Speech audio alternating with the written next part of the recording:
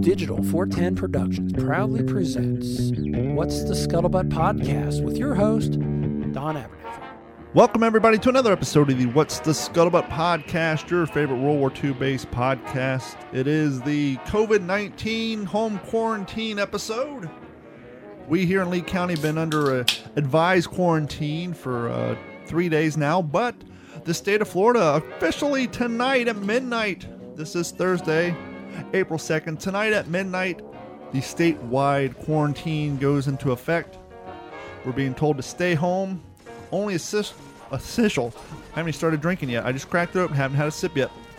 Only essential businesses can be out, and people can only be out doing the essential things that they're supposed to be doing. You know, grocery store, getting medications, going to the bank, etc.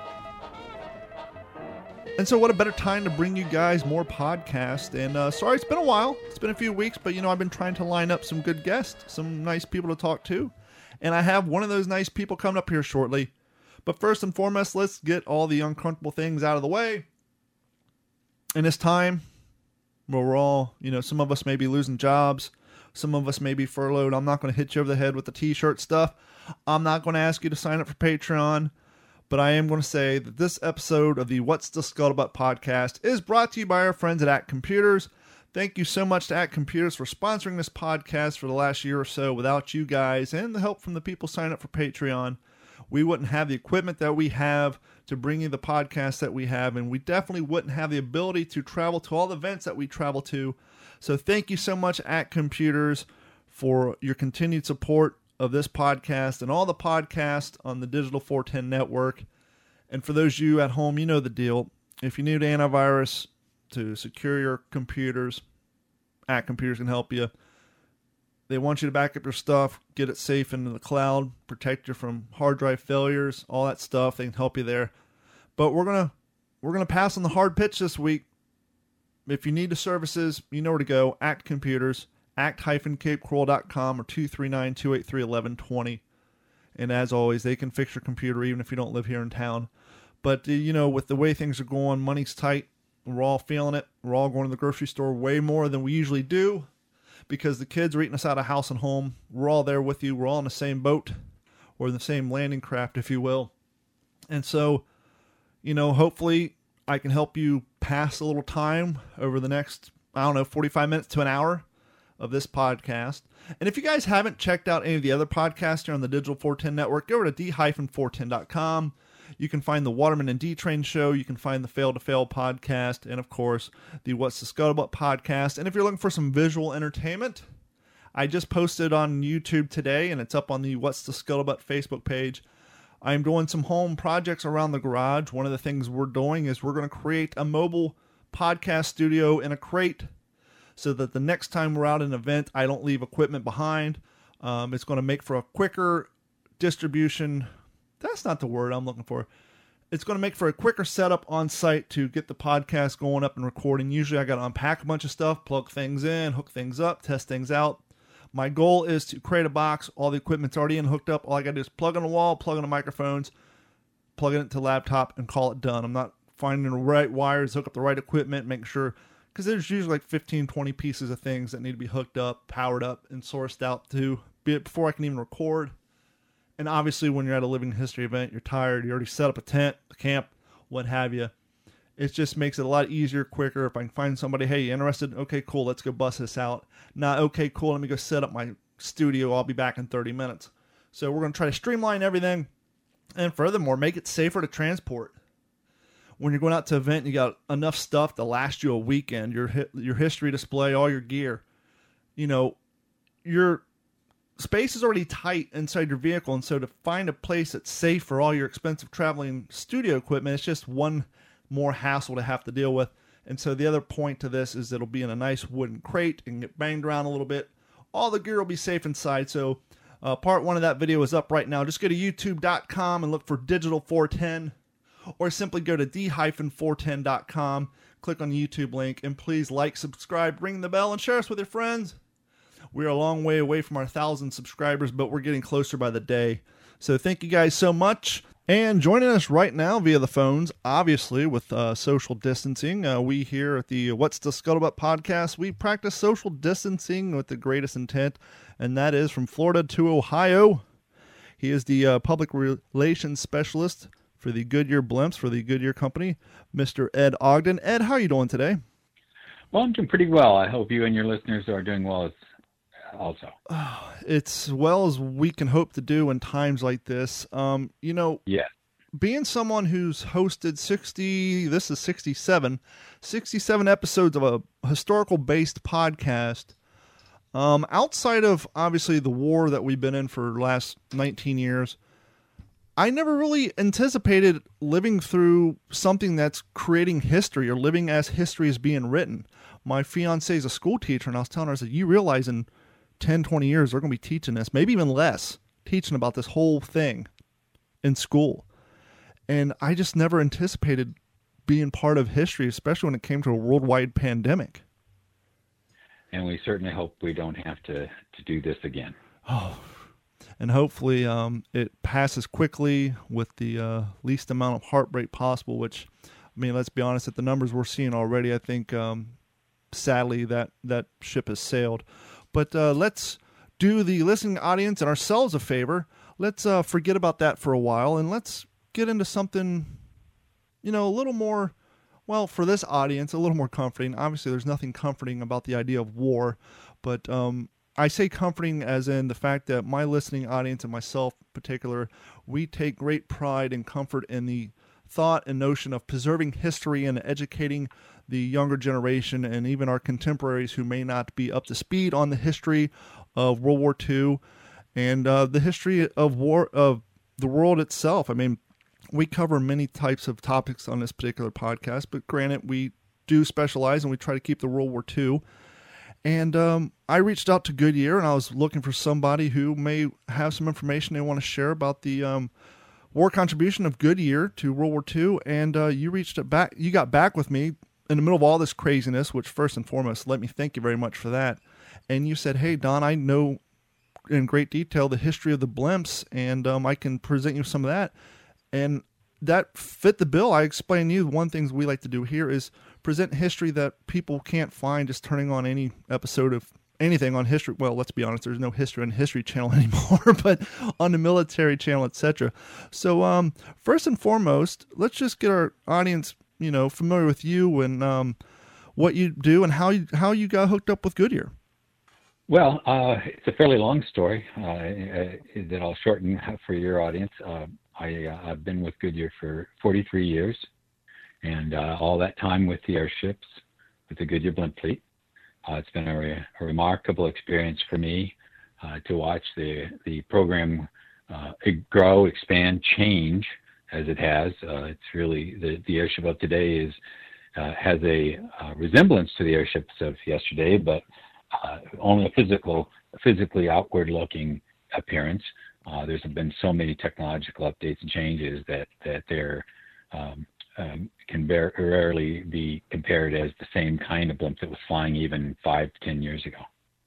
Now, I did a short stint of about 3 years in Long Beach, California, and through my travels on the 405, I believe it was, you guys actually, I don't know if you still do, but at the time back between 01 and 03, you had an airship docking station right along the freeway in Los Angeles County, correct?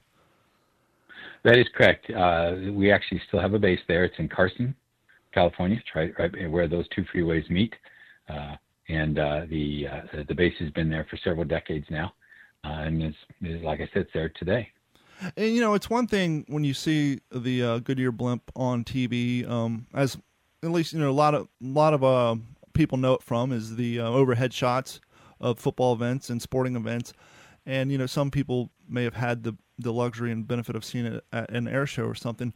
But when you're just driving on your daily commute, and that tow station or tie down station is pretty close to the freeway, and so when the blimp's there docked, you can get a real feel, especially in that creeping along at 6 mile an hour as you do in LA traffic. You can get a real sense of the size and the scope and the amazement of that technology. Yeah, that's true. Each of our bases, excuse me, each of our bases then in Florida and in California and even here in Ohio have observation areas where people are welcome to come park and watch the airship take off and land. And in some cases, like in California, you could see it out on the mast when it's not flying, because in Florida and in Ohio, it's a possibility it could be in the hangar, especially up here in Ohio where the weather can be a little brutal. What's the top cruising speed of the airship? Well, let me give you a few statistical facts here, some information. Sure. First of all, I'll take one step back and say we use the term blimp here because it is so popular, and it is a common a name, a common term. The Goodyear blimp isn't something that we want to dispose of in terms of a name, but in technicality, it is not a blimp. It's actually a semi-rigid airship now. We redid our entire fleet over the last 10 years. After the last 6 years. First launched our first semi-rigid in 2014, the next one in 2016, and the third and final replacement in the fleet was in 2018. And those are Wingfoots 1, 2, and 3. Now these are, as I mentioned, they are semi-rigids. They're Zeppelin designs. But we built them at our base at Wingfoot Lake in Suffield, Ohio. Now, obviously, we don't want to get too mired down in the technical talk, but just, I don't know, the quick synopsis. What's the primary difference between a blimp and a semi-rigid structure aircraft? Well, I'm so glad you asked, because that is really the difference between a semi-rigid and a blimp. The blimp has no framework whatsoever inside the envelope. So it's basically just a balloon. It's a balloon that keeps its shape by pressure. The only solid structures are those that are on the outside of that envelope. There's a set of battens on the nose to keep it rigid. There's, of course, the gondola and the tail fins, so on and so forth, that kind of thing on the outside attached to the envelope. On the semi-rigid, it actually has a partial frame, and that frame goes from the center line up. And it's a series of triangular structures that are connected. Those are made up of carbon fiber, connected by longerons, which are made up of aluminum. And if anybody has any interest in how one of these is built, you can go to your favorite search engine and tap in Goodyear blimp time lapse, and you'll probably should come up with a real nice about a 3-minute video. It shows you quickly how we put them together. Although I will add, it took us a lot longer than 3 minutes. And as always, anytime we have someone on the podcast, on the website, WTSPWorldWar2.com, the particular page for the episode, i.e. the page for this episode, we include any pertinent links to websites. So I will track that video down. I will post it for you guys, so you can just simply go to WTSPWorldWar2.com, find the page for this interview, and all the links will be there so that you guys can enjoy the time-lapse footage of that. Real quick question. I'm going to make a assumption, primarily out of safety. I would assume that on the inside structure of the semi-rigid blimp, are those areas partitioned off so that there's some, I guess, safety involved case the unlikeliness that there is a puncture? Obviously, you don't want the whole thing to deflate. I would assume that there's partitions in there so that if kind of one section does, almost like a ship has areas cordoned off. Well, let me explain. You mean like sort of like a containment areas? Actually, no. What we do is there's about 297,000 cubic feet of volume, and about 85% of that roughly is going to be filled with the non-flammable gas helium. Okay.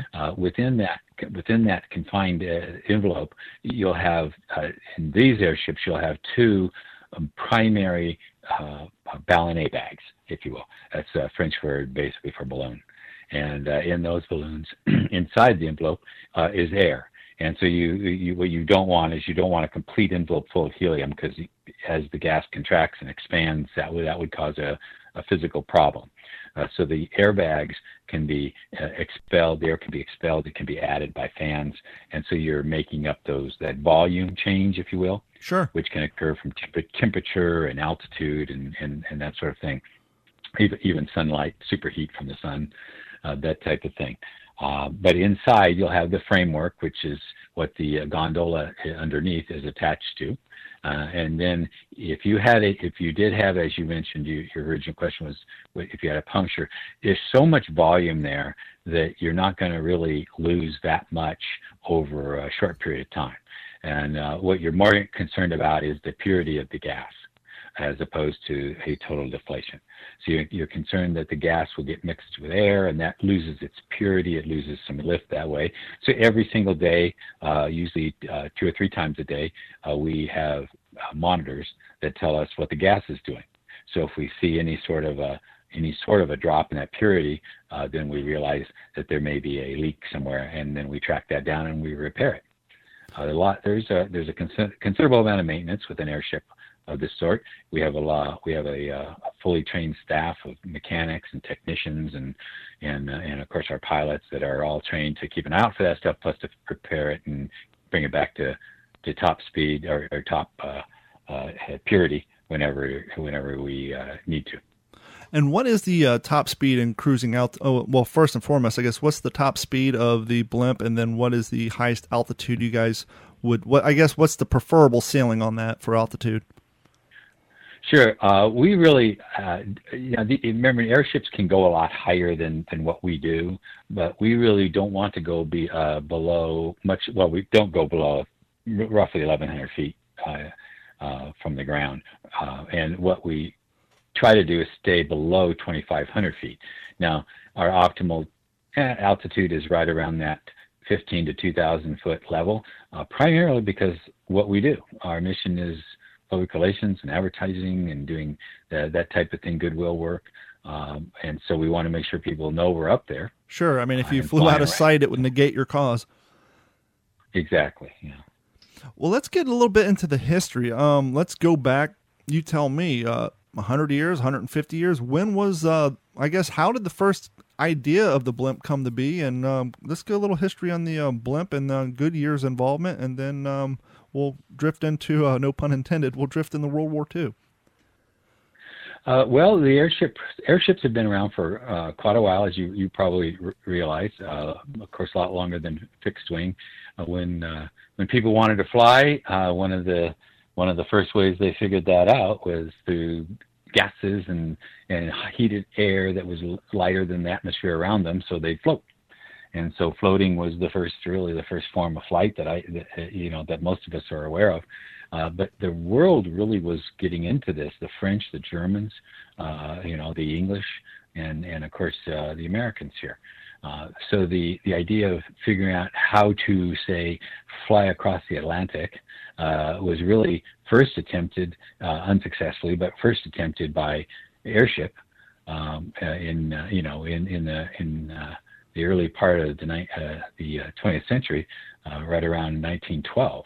After that, the different attempts to fly culminated, became mixed in with lighter than air, kind of with fixed wings, started taking more of the stage, if you will, and that's of course led to Lindbergh going solo across the Atlantic in 1927. But the Army and the Navy, the United States Army and the United States Navy, were both using lighter than air vehicles, airships. Goodyear was building some of those along with balloons for them all the way through World War I. Matter of fact, the first class of United States Navy airship pilots was trained right in Ohio here at Wingfoot Lake. Our hangar there was built in 1917. It was started out at 200 feet in order to build balloons and small airships, that type of thing. But it was quickly expanded to 400 feet, and right up into World War II, when it expanded again, and it made it 800 feet, which is where it's at today. And as time went by, obviously, the concept of using airships during World War I, not only, I guess the primary purpose would probably have been for observation, just because of how quiet they are. Obviously, we had rudimentary biplanes, but you could hear those things coming. I'm sure airships were used in great effect for observation and intelligence gathering. They were, and of course you may know that even in the Civil War, hot air balloons were used for observation. So that there's a lot of history behind getting a better view of the enemy.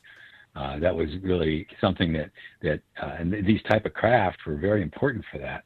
And we can talk about that and the primary contribution to that when we get into the W2 period. But the idea of having a tactical advantage from the air, it was obvious, I think, to every military person, every military leader in the world, and it didn't take very long to figure that out. Yeah, I mean, prior to the advent of airships, you're basically limited to the highest topography around. Taking the high ground, both for defensive purposes and for observational purposes. But it's kind of like you said. It's so crazy to think.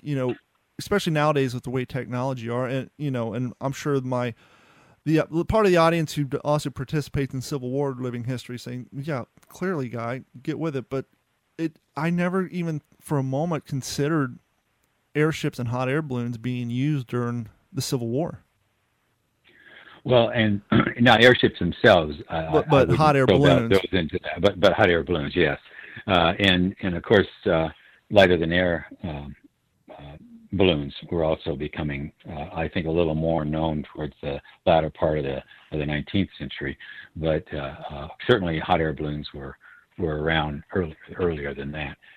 But when you talk about the not thinking about it or not being something in the forefront, that's kind of the story of the Goodyear blimp in World War II.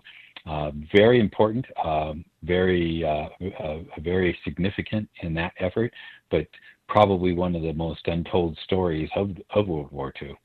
Well, why don't you take us down that road? I think I can think of no one better to tell that untold story, and let's start here with our audience. So I guess take it where it begins. What year? How early in World War II did they start working on the equipment? We talking 39, or was it after we got involved in around 42? Well, you might want to know that, of course, Goodyear was building airships and selling them to the military, as I mentioned earlier, all the way from 1917, 1918 until 1960. So there's a long history here of them building airships for the military, and throughout that time period, of course, the war was a major factor right in the middle of that time period. So they were, and you might be familiar with, these aren't blimps, but the rigid airships USS Akron and the USS Macon. Now, everybody's familiar with the Hindenburg. Yep. Because of that major disaster. The German rigid airship was the Zeppelin airship. It was destroyed primarily. The primary with that was the hydrogen gas for the most part. Goodyear the Navy rather, never used hydrogen. They only used helium in their large airships. Now the Akron and the Macon were humongous rigid ships that were meant to be quote unquote aircraft carriers in the sky, and so their purpose was to carry small aircraft that could be launched and recovered. And then to carry whatever else was needed. Of course, I don't know if irony is the right word or timing, but the whole airship program, the whole rigid airship program, was already gone by the time Pearl Harbor came around. And so when Goodyear was making airships, they were making blimps as well. Now, most of the blimps, the real purpose with the blimps, or the earlier blimps, there was a couple of purposes, but one of the primary purposes was for pilot training. And so they were not really looking at small blimp fleets as anything more than advertising, and then for the military for pilot training and maybe some close coastal patrol.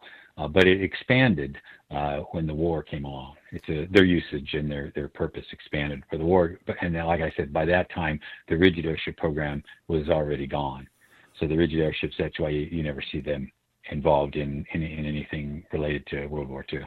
Well, a follow-up question to that, and then I want to rewind and go back in history a little bit, because my audience may be kind of wondering the same thing I am, and that's transition. But real quick, using airships for pilot training, that kind of seems a little counterintuitive because of the speed difference. Was the thought behind that basically to teach them the fundamentals of lift and using, the flaps and the ailerons and all that before they got up to full speed, or was there because of aircraft shortage? Well, no, I'm sorry. You're right to go back if that's what you were thinking. When I said pilot training, I was talking about blimp pilot training. Oh, okay. And not for airplanes, no. No, when I was thinking about going back, when people hear Goodyear, we automatically think motorcycle tires, bike tires back in the early days, and obviously automotive tires and Jeep tires. Was there research and development doing other things? Or I guess the question in the forefront of my mind is what led them to getting into aircraft to begin with? Was the airships made from rubberized material? What got Goodyear interested in that whole aspect to begin with? Well, back, it really started, I guess, in earnest. I mean, it's difficult to pin down when something actually starts because It could be when did somebody come up with the idea and when did somebody start acting on it. But the airship program itself, the blimps with Goodyear, really started right around 1916. And the idea that, remember the fabrics that are used for tires, which you want to keep from leaking air. Yep. Airtight might be a generous term in those days, but you wanted them to keep. You didn't want them to be leaking air, and they naturally, one of our leaders, P.W. Litchfield, who was very much interested in lighter than air. He thought that was really. He was a yachtsman for one thing, and he just thought they were graceful. But there was also obviously a military purpose. The Army was more heavily involved in than the Navy in the beginning, but then that eventually switched around. But they were. It's funny. You have a thought and a question, and you think it's really a good one, but then there's a minor phrase that's said that makes you think, oh, obviously, my question of what got them into hot air balloons and aircraft is you have a company whose sole purpose is inflatable materials, airtight materials. So obviously they would take that transition into hot air balloons and blimps. And so, you think you have a great question, but then it's the simplest thing. It's like, oh yeah, it makes perfect sense. Right. And in fact, and Goodyear did want to get into that business, aviation business. And that was one of the ways they did it. And in fact, the first envelope that they made was for a man named Melvin Bannerman. And he actually built his own airship. Goodyear provided the envelope. He wanted to fly across the Atlantic Ocean, and that was 1912. That same year the Titanic went down. So that's how far back, these ideas of flying long distances and sometimes in luxury. I mean, the thought was these were luxurious cruisers that could be used for passenger liners, like ocean liners, but in the sky, and of course moving a lot faster, going across the ocean in a lot shorter bit of time. And I'm sure not only the military, but I'm sure whatever the early adaptation of the United States Postal Service was probably thinking, hey, here's a way we can, transport mail coast to coast a lot quicker than, train or the way it's going now. So I'm sure there's all kinds of industries and interested parties in the concept of, hey, what can this technology do to improve our livelihood? And with that being said, you touched earlier on the one we all know, which was the Hindenburg. Right. Was the Hindenburg, was that kind of the leader of the concept of using airships as kind of, I don't want to say commercial, but I guess commercial transportation, or was there a lot of other companies out there doing it? And did that industry suffer severely after the Hindenburg crash? Did people just kind of get scared of using that form of air travel?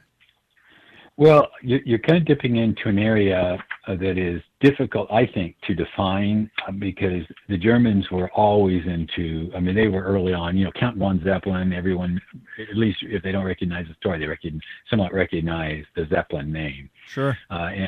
And he, of course, was interested in airships. I know the Germans used those in military aspects to some degree. And I think that something like the Hindenburg was, in my opinion, more of a vehicle for, if you will, propaganda. Yep. than anything else. And so it was brought across the ocean and brought to New York, and everyone knows, how that ended. But the the idea that an airship can produce emotions in people is not lost on anyone, and you hope those emotions are good and fun, and we know that they are with the Goodyear blimp. We often fly into towns and get just thousands of people to come and visit and take a look at it, because it's something so unique and so, quite frankly, beautiful to watch, that it makes it a unique aircraft. You're mentioning the Hindenburg flying to New York, and I believe most people know this, but maybe some of the younger audience doesn't, that atop the Empire State Building, that what appears to be an antenna, the original use for that was supposed, at least what I've heard, was intended to be a docking station for Zeppelins and airships. Well, I think that's another one of those stories that might be a bit of a misnomer. The mast was put up there. It was never used. Okay. It was never used for that. It was, I think one of the ideas was to heighten the building. That makes more sense. So hey, we don't want to build any more building here, but we're going to put an airship mast up there, and now we've got this. Now you can add that to the footage. Not probably a realistic kind of a structure anyway. At least not in how I view it. So Goodyear in World War II, we started to touch on it briefly before we rewound a little bit, but you're saying that prior to World War II, World War I, it was used for blimps were being used for pilot training. But obviously World War II came around. We had faster, more maneuverable forms of air combat vehicles. What was the airships and the blimps and that being used for during World War II? Yeah, now you get into that great untold story. I think as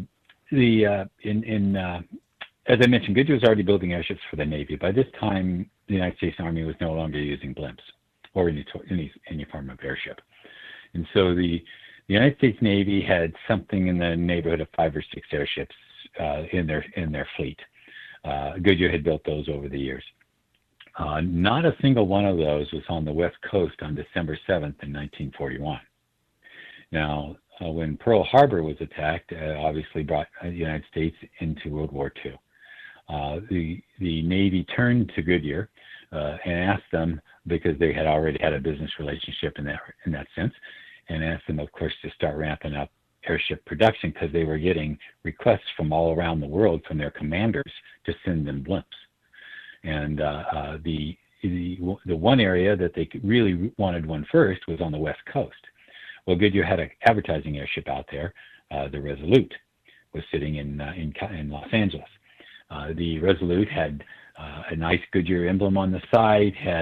Was promoting Lifeguard tires at the time. That was the brand type, and was an L ship. An L ship is somewhat smaller than a GZ-20, but it's good for close range flights, coastal patrol, that type of thing. And so they asked, and it was similar to the type of airships that the Navy was using on the East Coast. So they asked Goodyear if they could take that over and operate it to help patrol the coast, because they were concerned of an invasion of the West Coast by the Japanese. They were also concerned about, if not an invasion, then just shelling of harbors, Long Beach, San Francisco, that type of thing. And in fact, 2 of the oil fields on the West Coast in California were shelled by submarine activity. A couple of the only examples of the United States mainland being actually attacked during that war. So they, of course, Goodyear cooperated with that. This is by some people's count, this is considered the first time a letter of marque or what they call the Privateering Act was invoked, which they hadn't done since the War of 1812. And of course, back then it was like a commercial ship, sailing ship, might be taken over by the United States Navy. They pay for it, but sure. They use it for whatever purposes that a war might predict or might dictate. And so the Resolute was taken over by the Navy. It was repainted as an L4, as the L4, and the Goodyear advertising on the side was painted out. No. And actually, in photos, you can actually still read through the thin paint. You can see the silhouette. Yes, you can still see it, because when you're working with lighter than air, you don't want to put a lot of weight on the blimp. Sure. And I think every one of us knows what a gallon of paint weighs. Yeah. And if you put 100 gallons of paint on something, you're dealing with some real cargo there, if you will, and that's wasted lift. So they actually inducted the crew, the Goodyear ground crew at the time, into the Navy. And as you know, there was a lot of that, of course, necessary after Pearl Harbor. And then Goodyear started cranking out a few of these L ships, but mostly they were making K ships. And the K ships are a larger airship meant to go longer distances for more than just coastal patrol. They were also used to escort convoys across the ocean to help them protect against primarily U-boat attack. Well, that was the question I was going to ask about the Resolute being used as a observation or a lookout tower, if you will, for the West Coast. Back in 1942, 1943 technology, how long could an airship stay aloft before it had to come back down for any sort of refueling? Well, that's a difficult question. It's almost a question that can't be answered, because airships are so susceptible to winds and conditions. I know that on a GZ-20, which is sort of a hybrid between an M ship and an L ship, the GZ-20, which was the closest thing in the last 25 years, to what they were using that was still flying up until just 2 years ago, that they were using it during the war. The GZ-20 could go up for 10, 12, 14 hours. Well, that's the answer we need. What I was getting at is clearly that would be the ideal aircraft, because one, as we said earlier, they're damn near silent, especially at that altitude. You're not going to hear them. But two, they can stay up longer than patrol planes, and you're not burning through as much fuel, which during the war effort, especially that early on, things being as short and, as important as it was, that serves two great qualities as an observation aircraft. Is one, it's silent, and two, the longevity in which you can stay aloft without needing to come back and refuel. And so you're saving materials, you're saving gas, and you're staying up longer and being able to cover a wider range. Yes, and the purpose for the K ships during those convoy escorts was really to keep an eye out for enemy shipping, particularly, as I mentioned, U-boats, because they were just wreaking havoc in the North Atlantic against American shipping and everybody's shipping, actually. Yep. When especially with Lend-Lease at the time, before the United States actually entered the war, where they were shipping supplies where we were shipping supplies by ship to England to help them basically survive. Then getting those sunk, that was loss of a lot of life. It was the loss of a lot of material. What would happen then during the war, when that started, then Goodyear was building these airships, and in fact they built somewhere around 135 of these K ships throughout World War II, and they sent them to different places. They were dispatched to places like Moffett Field, Lakehurst, and then operated out of there. But during the time between the L ships and the K ships, especially the K ships on the convoy escorts, the shipping numbers are incredible. They escorted some 89,000 vessels during the war, and not a single sea vessel was lost when they had an escort, air sort of, if you will, an air cover for observation by a Goodyear built Navy airship. And let's not also forget the added bonus of literally a 360-degree panoramic view from that gondola when it comes to observation. Right. And one of the things that these crews would take with them sometimes was just binoculars and a radio. Stories do expand out to hunting rifles and things of that sort, but we always want to remember that those airships were not attack. They were not meant for that.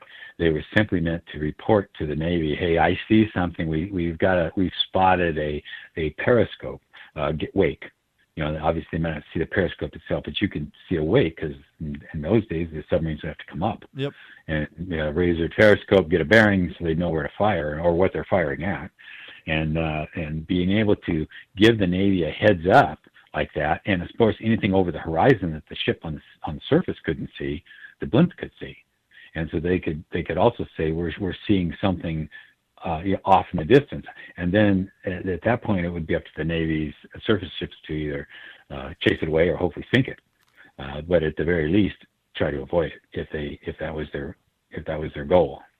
Now, were most of the convoy escorting done in the Atlantic, or was any of it used in the Pacific theater of operations? To be honest with you, only significant convoying I know of is in the Atlantic. Yeah. I know that they had the ships out as far as Gibraltar in Spain, and of course up and down the coast of the eastern coast seaboard. They went all the way up from Canada down into all the way to the tip of South America to escort the coastlines, because there were supply lines there, and there was certainly submarine activity. And the only known encounter of a blimp with a submarine was just off the coast, I believe, of Florida, and someone can correct me if I'm wrong on that, but I believe it was off the coast of Florida, and it did not go well for the blimp. They weren't meant to be attacking. Oh, absolutely not. They saw an enemy, and the story goes they saw the enemy, and for whatever reason they fired upon it. Might be because they thought they didn't have time to get help out there, and they didn't want it to get away. But not the thing that they were assigned to do. But. Now, I would assume the gondolas back in were basically constructed of light plywood, much like the gliders we use. No, well, actually, pretty much like sheet metal. Just thin metal, something like in fabric, a bit like an airplane wing. Okay. Obviously, you got to keep it as light as possible, and that was the way the gondolas were made all the way through the 50s and 60s as well. Really? What point what are they currently made from? Now they're made out of composite materials. Sure. Very strong, very very light. Matter of fact, if just to give your listeners something to do when we're able to again. And of course, now we're like everyone. We're staying at home. We're doing our part. We're contributing what we can to make sure that this current crisis passes with as few deaths as possible. But during when we are back to some normalcy, the Smithsonian has 2 airship gondolas at their Udvar-Hazy facility in Chantilly, Virginia. One is the Pilgrim. That's the first, basically the quote-unquote first public relations blimp, the Pilgrim, a very small gondola. People get a kick out of seeing that. And it sits next to a GZ-20 model from the Columbia, which is circa 1975. And you'll see that they're not that dissimilar, except in size and maybe a little bit in sophistication. But then you leap forward to what we're doing now, and those gondolas, which there's nothing in a museum right now because we're still flying them, but the gondola today is a considerably more sophisticated and advanced structure than what was being flown anything previous to that. As far as you know, are there any museums that have an example of the actual blimp material on display? Blimp material. Trying to think. There are other airships. There's one in Pensacola at a museum there. There's one at the Aircraft Museum in New England. There's a few of these around. There's one in a museum in California. I think it's called the Aviation Museum of the West. And forgive me if I've got that name wrong. It's out in the Los Angeles area. I don't know that any of them have any fabric. The fabric has changed over the year. It really started out as basically cotton with a rubberization process put into it, kind of like the tires. they eventually they moved into different materials, but after World War II, they're almost solely synthetic. For the most part, Dacron. That was the most proficient material in the 1960s, 70s, 80s, and 90s, and even actually until we retired our last one just 2 years ago. The Dacron fabric was with a neoprene infused into it. Was a pretty efficient and sturdy envelope, and now we use a polyester with a DuPont Tedlar film, and it's still very sturdy and very light, but just a different type of material. Continuing down my road of usage of bad puns, you said solely. One of the things living historians do, especially those who reenact the Pacific Theater of Operations, when it comes to the acquisition of reproduction boondockers, they've been around for a while, but just recently, again, there's a company called At the Front. They just finally found a company to recreate the corded soles. Now, Goodyear actually made all the soles for not all the soles for all the service shoes, but they made a majority of the soles for the service shoes, and particularly the boondockers. And a lot of people may not realize the tires back then, because it had that cotton threaded, that cording through it, that Goodyear actually had, you can correct me if I'm wrong, but I believe I was just doing some cursory reading before we started about the rubber shortage at the beginning of World War II, that Goodyear did actually have their own cotton fields because they relied so heavily on the cotton for the cordage inside the tire, and they actually used that same technology, particularly in the Marine Corps boondockers. And like I said, us living historians, we are so we try to get our uniforms, the reproduction stuff, to be as accurate as possible. That there are a company now who actually found someone who recreated the soles for the boondockers, the Marine Corps service boot, all the way down to having the cording in it. And it's so crazy to see that technology and to actually think that there is threads of cotton cord going through the soles of these shoes. Yeah, and companies, American companies are actually amazing if you think about it. Some of the products that were made throughout the throughout the decades that we use in everyday life, that you don't really think about how they came about or why they came about. And for instance, not many people know, because I know you kind of like to touch on that little known history, and I think that's very, very cool, actually. Because there's so much history that isn't told that is, I think, very fascinating. So a show like yours, I think, is very, very good for bringing out that kind of interest in people and that kind of shedding light on things that they sometimes don't even think about. But for instance, not many people realize that Goodyear actually started transcontinental trucking. And they actually did it for not the reason to start a truck line, but the reason to show people who might do a truck line that you could run on pneumatic tires. Now, this kind of came home to me a little bit. If you haven't seen the movie 1917. It's on my list. Sadly, I haven't seen it yet, but hopefully with the situation we're in, that they will put it out on demand quicker than they were anticipating, so that I can see it quicker. I would expect so, yeah, because we saw it a couple months ago, I think, when it came out. And one of the things, I'm watching the movie and I'm sitting there, and I'll loop this into the story here in a moment.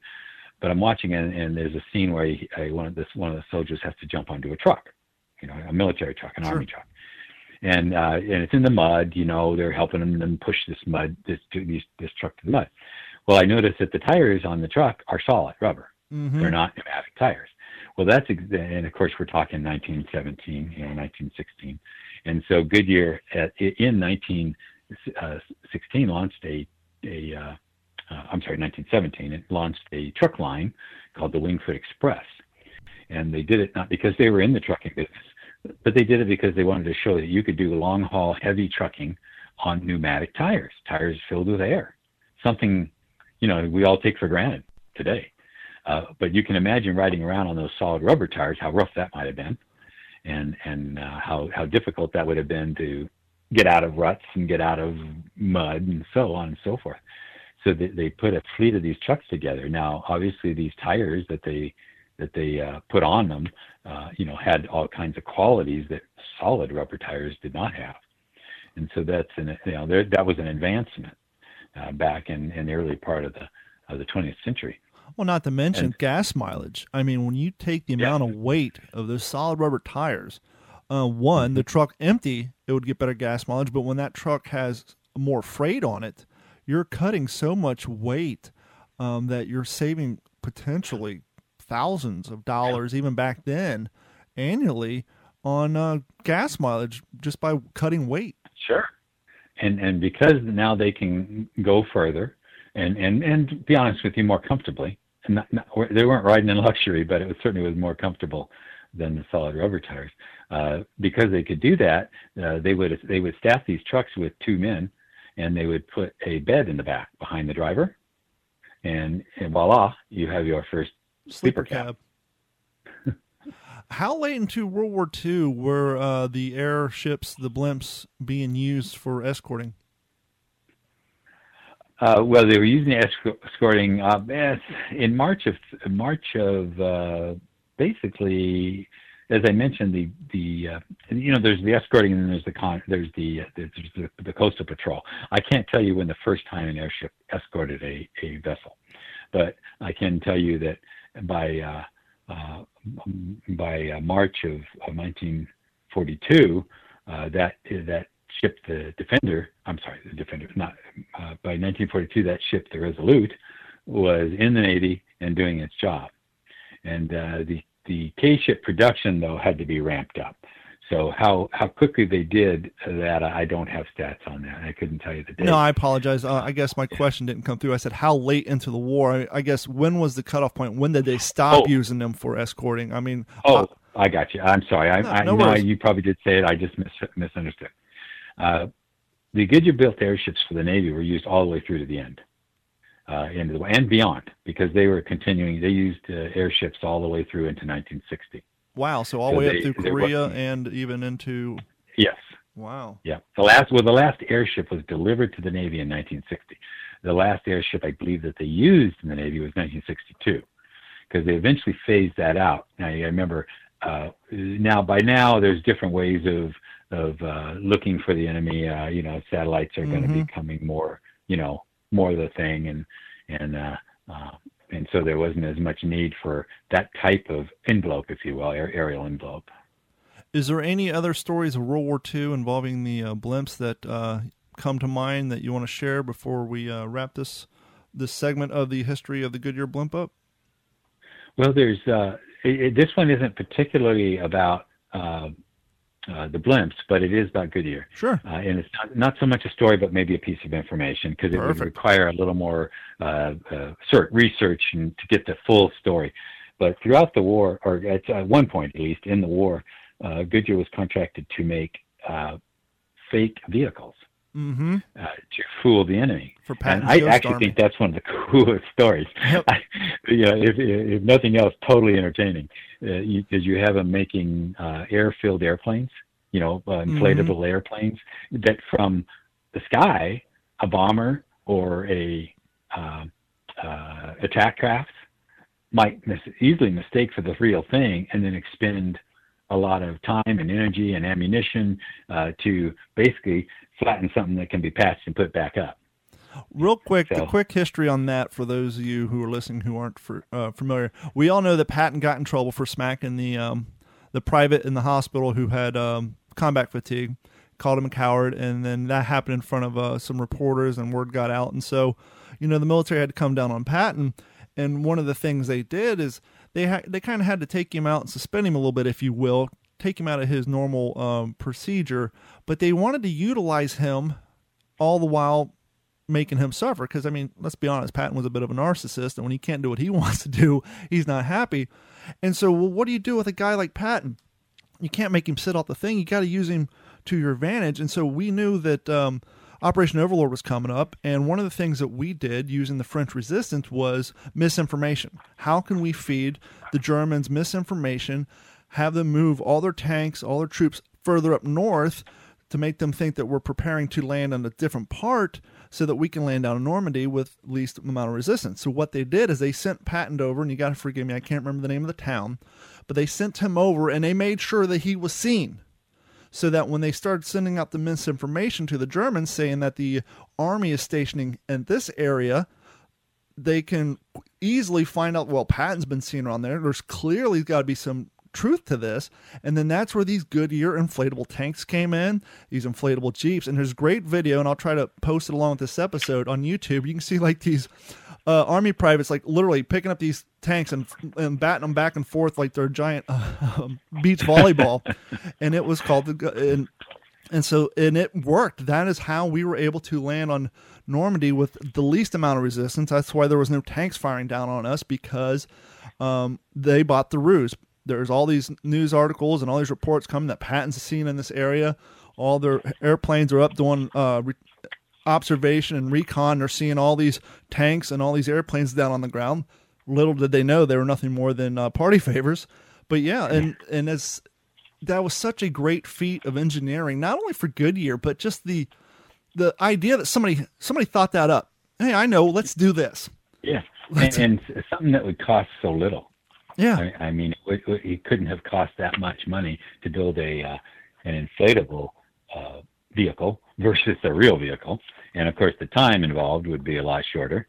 And the logistics. And I think it was disinformation. You know, it was in order to confuse the enemy, if you will, or at least to get them looking in the wrong direction, and to expend resources, because if they were going to fly there, they were using gasoline to do it.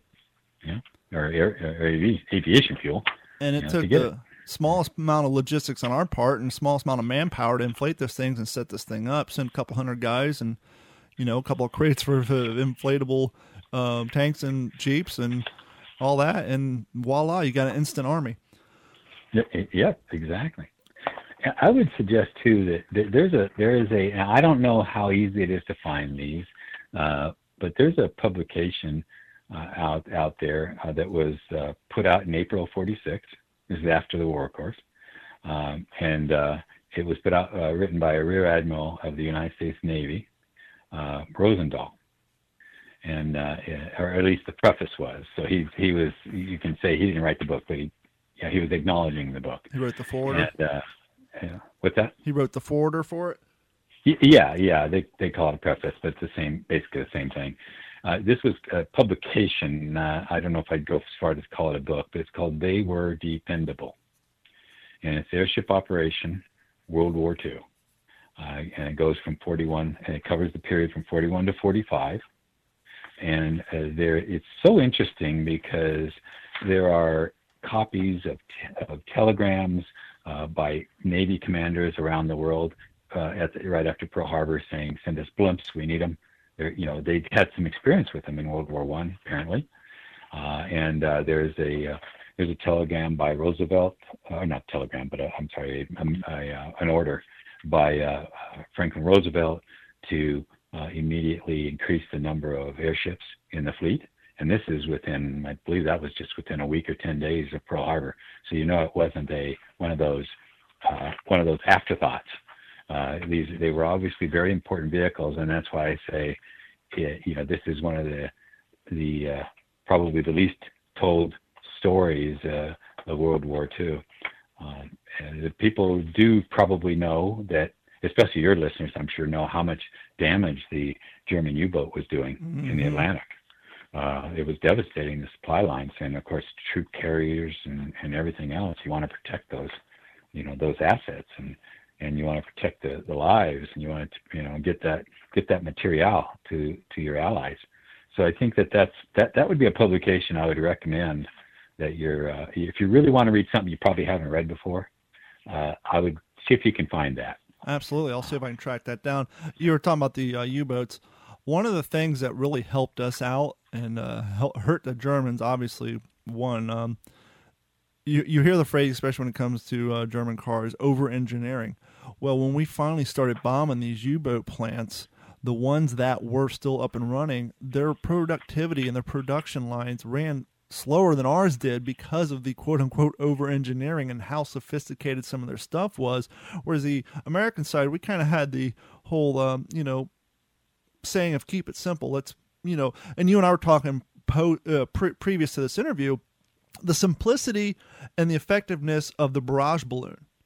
And to me, that's as simple as it gets. You get a hot air balloon, you strap it to a steel cable, you hook it up to a Navy ship, you get them close enough together so it prevents air strafing from airplanes, and if they do risk going through there, the cables would simply rip the wings off, problem solved. And that's a simple, effective way to achieve a need. When you were talking about some other shows at the beginning of our interview, our discussion here, and when I was, let's just say I'm older than 60. But when I was a young person, there was a show called Victory at Sea that my father and I used to watch, and it was just old World War II footage, and it was some, I was just fascinated with that. It was just so neat to see that the action going on there that these brave people were doing out there in the middle of the ocean. But one of the things, if you look at some of that old footage, and it may not be exactly in that series, but in the old footage, every now and then I will glance and I will see an airship in the background. Just, it's not meant to be a key of the shot. Yep. It's just out there. And I always feel really proud, if you will. Sure. Very satisfied that I've managed in my career to be a part of that. We think of ourselves a little bit as a family. If you've ever worked for an airship, then you're part of that family, and you understand, because they're like big babies. Sometimes you're taking care of them all the time. They really attach themselves to you and you to them. We're talking about the inflatable material industry, and I was lucky enough and kind of honored enough a couple months back, a friend of mine, a fellow living historian, he was thinning out his collection, and he gave me the option to buy first, the option to decline it, and actually bought it. I have an original World War II invasion belt, life belt. They're inflatable. They had CO2 cartridges in it.